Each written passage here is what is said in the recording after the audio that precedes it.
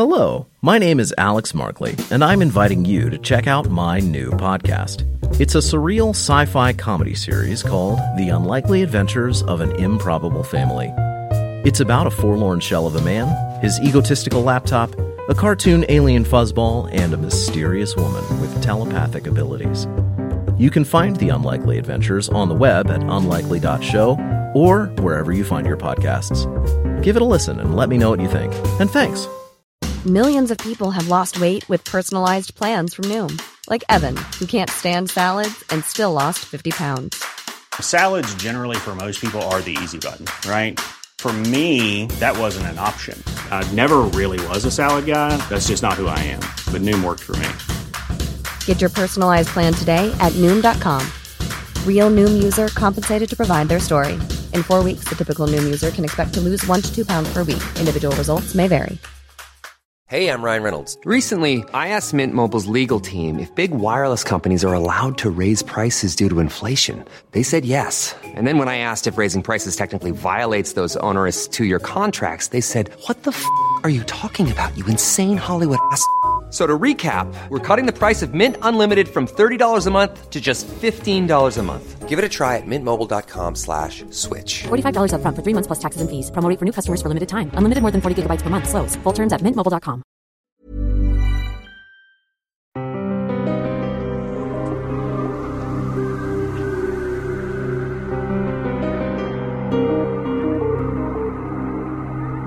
It is a tough decision to make, whether to give up your life so you can live it over again. Hall of Mirrors by Fredric Brown. That's next on the Lost Sci-Fi Podcast, with at least one lost, vintage sci-fi short story in every episode.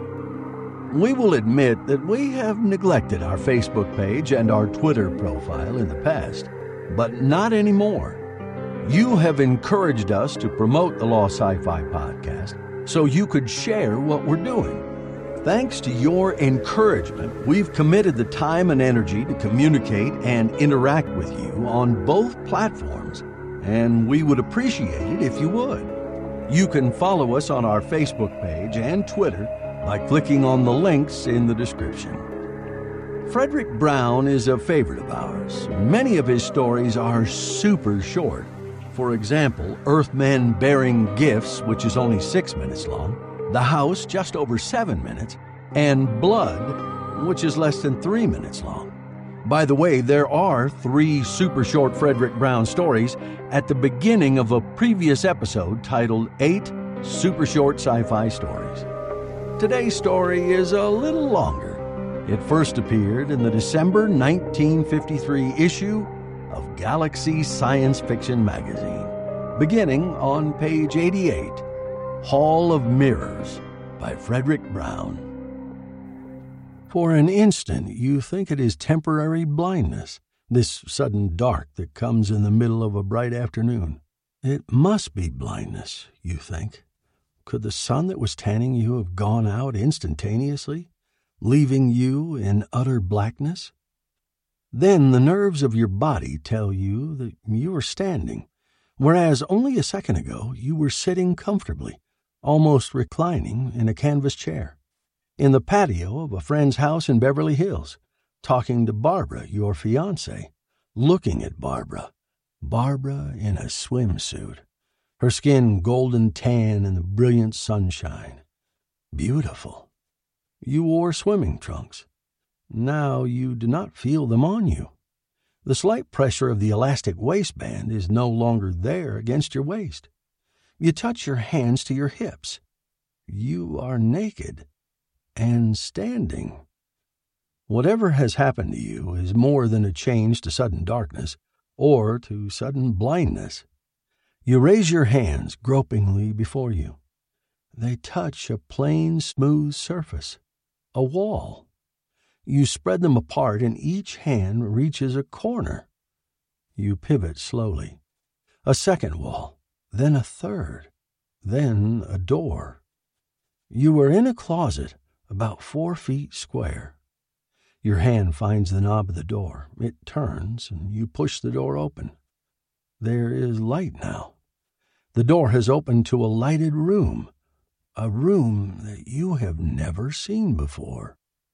It is not large, but it is pleasantly furnished, although the furniture is of a style that is strange to you. Modesty makes you open the door cautiously the rest of the way, but the room is empty of people. You step into the room, turning to look behind you into the closet, which is now illuminated by light from the room. The closet is and is not a closet. It is the size and shape of one, but it contains nothing, not a single hook, no rod for hanging clothes, no shelf. It is an empty, blank-walled 4-by-4-foot space. You close the door to it and stand looking around the room. It is about 12 by 16 feet. There is one door, but it is closed. There are no windows. 5 pieces of furniture. 4 of them you recognize, more or less. One looks like a very functional desk. One is obviously a chair, a comfortable-looking one. There is a table, although its top is on several levels instead of only one. Another is a bed or couch. Something shimmering is lying across it, and you walk over and pick the shimmering something up and examine it. It is a garment. You are naked, so you put it on. Slippers are part way under the bed or couch, and you slide your feet into them. They fit, and they feel warm and comfortable as nothing you have ever worn on your feet has felt. Like lamb's wool, but softer. You are dressed now. You look at the door. The only door of the room except that of the closet. Closet? From which you entered it. You walk to the door, and before you try the knob, you see the small typewritten sign pasted just above it that reads, "This door has a time lock set to open in 1 hour. For reasons you will soon understand, it is better that you do not leave this room before then. There is a letter for you on the desk. Please read it." It is not signed. You look at the desk and see that there is an envelope lying on it. You do not yet go to take that envelope from the desk and read the letter that must be in it. Why not? Because you are frightened. You see other things about the room. The lighting has no source that you can discover. It comes from nowhere. It is not indirect lighting. The ceiling and the walls are not reflecting it at all. They didn't have lighting like that back where you came from. What did you mean by back where you came from? You close your eyes. You tell yourself, I am Norman Hastings. I am an associate professor of mathematics at the University of Southern California. I am 25 years old, and this is the year 1954. You open your eyes and look again. They didn't use that style of furniture in Los Angeles, or anywhere else that you know of in 1954. That thing over in the corner, you can't even guess what it is. So might your grandfather, at your age, have looked at a television set. You look down at yourself, at the shimmering garment that you found waiting for you. With thumb and forefinger, you feel its texture. It's like nothing you've ever touched before. I am Norman Hastings. This is 1954. Suddenly, you must know, and at once. You go to the desk and pick up the envelope that lies upon it. Your name is typed on the outside, Norman Hastings. Your hands shake a little as you open it. Do you blame them? There are several pages, typewritten. Dear Norman, it starts. You turn quickly to the end to look for the signature. It is unsigned. You turn back and start reading. Do not be afraid. There is nothing to fear, but much to explain. Much that you must understand before the time lock opens that door. Much that you must accept and obey. You have already guessed that you are in the future, in what to you seems to be the future. The clothes in the room must have told you that. I planned it that way, so the shock would not be too sudden, so you would realize it over the course of several minutes rather than read it here, and quite probably disbelieve what you read. The closet from which you have just stepped is, as you have by now realized, a time machine. From it, you stepped into the world of 2004. The date is April 7th, just 50 years from the time you last remember. You cannot return. I did this to you, and you may hate me for it. I do not know. That is up to you to decide, but it does not matter. What does matter, and not to you alone, is another decision which you must make. I am incapable of making it.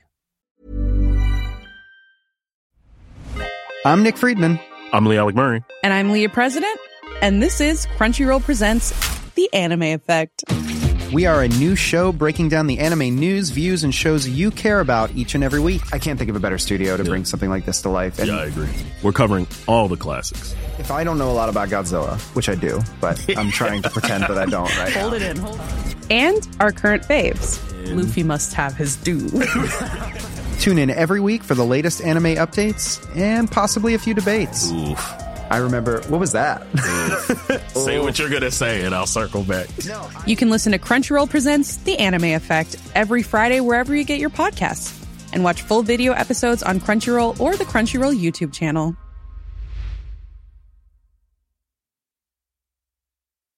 Ryan Reynolds here from Mint Mobile. With the price of just about everything going up during inflation, we thought we'd bring our prices down.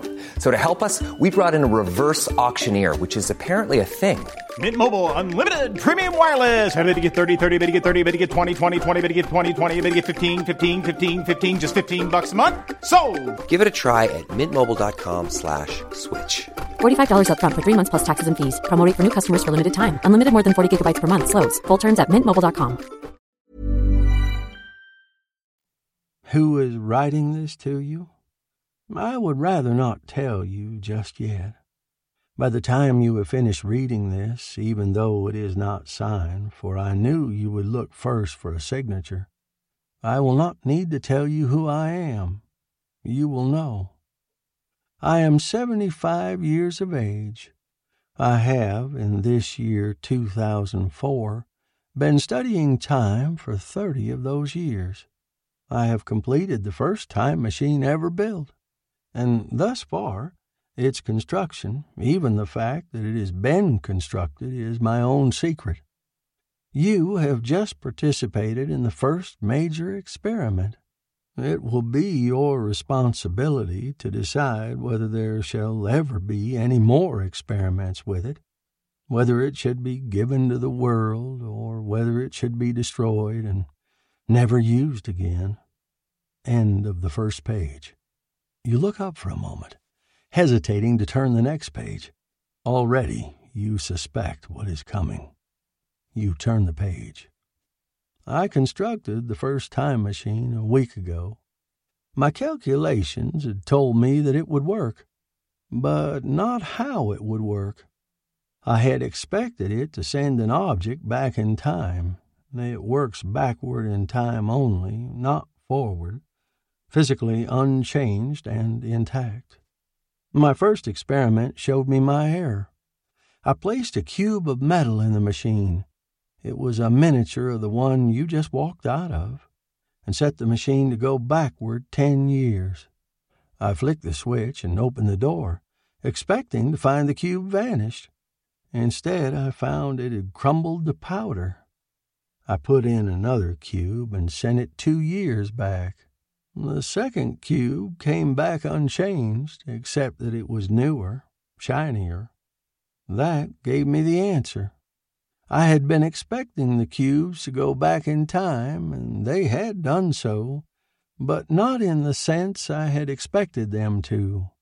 Those metal cubes had been fabricated about 3 years previously. I had sent the first one back years before it had existed in its fabricated form.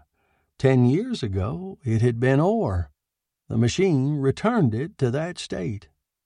Do you see how our previous theories of time travel have been wrong?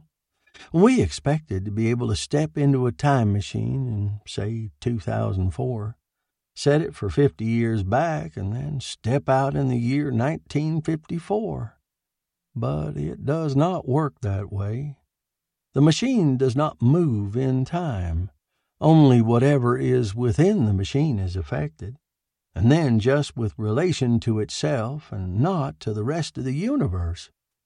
I confirmed this with guinea pigs by sending one 6 weeks old 5 weeks back, and it came out a baby. I need not outline all my experiments here. You will find a record of them in the desk, and you can study it later. Do you understand now what has happened to you, Norman? You begin to understand, and you begin to sweat. The I who wrote that letter you are now reading is you, yourself at the age of 75 in this year of 2004. You are that 75-year-old man, with your body returned to what it had been 50 years ago, with all the memories of 50 years of living wiped out. You invented the time machine. And before you used it on yourself, you made these arrangements to help you orient yourself. You wrote yourself the letter which you are now reading. But if those 50 years are, to you, gone, what of all your friends, those you loved? What of your parents? What of the girl you were going to marry? You read on. Yes, you will want to know what has happened. Mom died in 1963, Dad in 1968. You married Barbara in 1956. I am sorry to tell you that she died only 3 years later in a plane crash. You have one son. He is still living. His name is Walter. He is now 46 years old and is an accountant in Kansas City. Tears come into your eyes, and for a moment you can no longer read. Barbara dead. Dead for 45 years. And only minutes ago, in subjective time, you were sitting next to her, sitting in the bright sun in a Beverly Hills patio. You force yourself to read again. But back to the discovery. You begin to see some of its implications. You will need time to think to see all of them. It does not permit time travel as we have thought of time travel, but it gives us immortality of a sort, immortality of the kind I have temporarily given us. Is it good? Is it worthwhile to lose the memory of 50 years of one's life in order to return one's body to relative youth? The only way I can find out is to try, as soon as I have finished writing this and made my other preparations. You will know the answer. But before you decide, remember that there is another problem, more important than the psychological one. I mean overpopulation. If our discovery is given to the world, if all who are old or dying can make themselves young again, the population will almost double every generation. Nor would the world, not even our own relatively enlightened country, be willing to accept compulsory birth control as a solution. Give this to the world as the world is today in 2004, and within a generation there will be famine, suffering, war, perhaps a complete collapse of civilization. Yes, we have reached other planets, but they are not suitable for colonizing. The stars may be our answer, but we are a long way from reaching them. When we do, someday, the billions of habitable planets that must be out there will be our answer, our living room. But until then, what is the answer? Destroy the machine? But think of the countless lives it can save, the suffering it can prevent. Think of what it would mean to a man dying of cancer. Think. You finish the letter and put it down. You think of Barbara dead for 45 years, and of the fact that you were married to her for 3 years, and that those years are lost to you. 50 years lost. You damn the old man of 75 whom you became, and who has done this to you, who has given you this decision to make. Bitterly, you know what the decision must be. You think that he knew too, and realize that he could safely leave it in your hands. Damn him. He should have known. Too valuable to destroy, too dangerous to give. The other answer is painfully obvious. You must be custodian of this discovery, and keep it secret until it is safe to give, until mankind has expanded to the stars and has new worlds to populate, or until, even without that, he has reached a state of civilization where he can avoid overpopulation by rationing births to the number of accidental or voluntary deaths. If neither of those things has happened in another 50 years, and are they likely so soon? Then you, at 75, will be writing another letter like this one. You will be undergoing another experience similar to the one you're going through now, and making the same decision, of course. Why not? You'll be the same person again, time and again, to preserve this secret until man is ready for it. How often will you again sit at a desk like this one, thinking the thoughts you are thinking now, feeling the grief you now feel? There is a click at the door, and you know that the time lock has opened, that you are now free to leave this room, free to start a new life for yourself in place of the one you have already lived and lost. But you are in no hurry now to walk directly through that door. You sit there, staring straight ahead of you blindly, seeing in your mind's eye the vista of a set of facing mirrors, like those in an old-fashioned barber shop, reflecting the same thing over and over again, diminishing into far distance. Next on the Lost Sci-Fi Podcast, a fallen satellite of the planet Venus is the lure which leads 3 hunted beings to the mysterious island of Smiling Death. The Moon That Vanished by Lee Brackett. That's next on the Lost Sci-Fi Podcast. Hello, my name is Alex Markley, and I'm inviting you to check out my new podcast. It's a surreal sci-fi comedy series called The Unlikely Adventures of an Improbable Family. It's about a forlorn shell of a man, his egotistical laptop, a cartoon alien fuzzball, and a mysterious woman with telepathic abilities. You can find The Unlikely Adventures on the web at unlikely.show or wherever you find your podcasts. Give it a listen and let me know what you think. And thanks.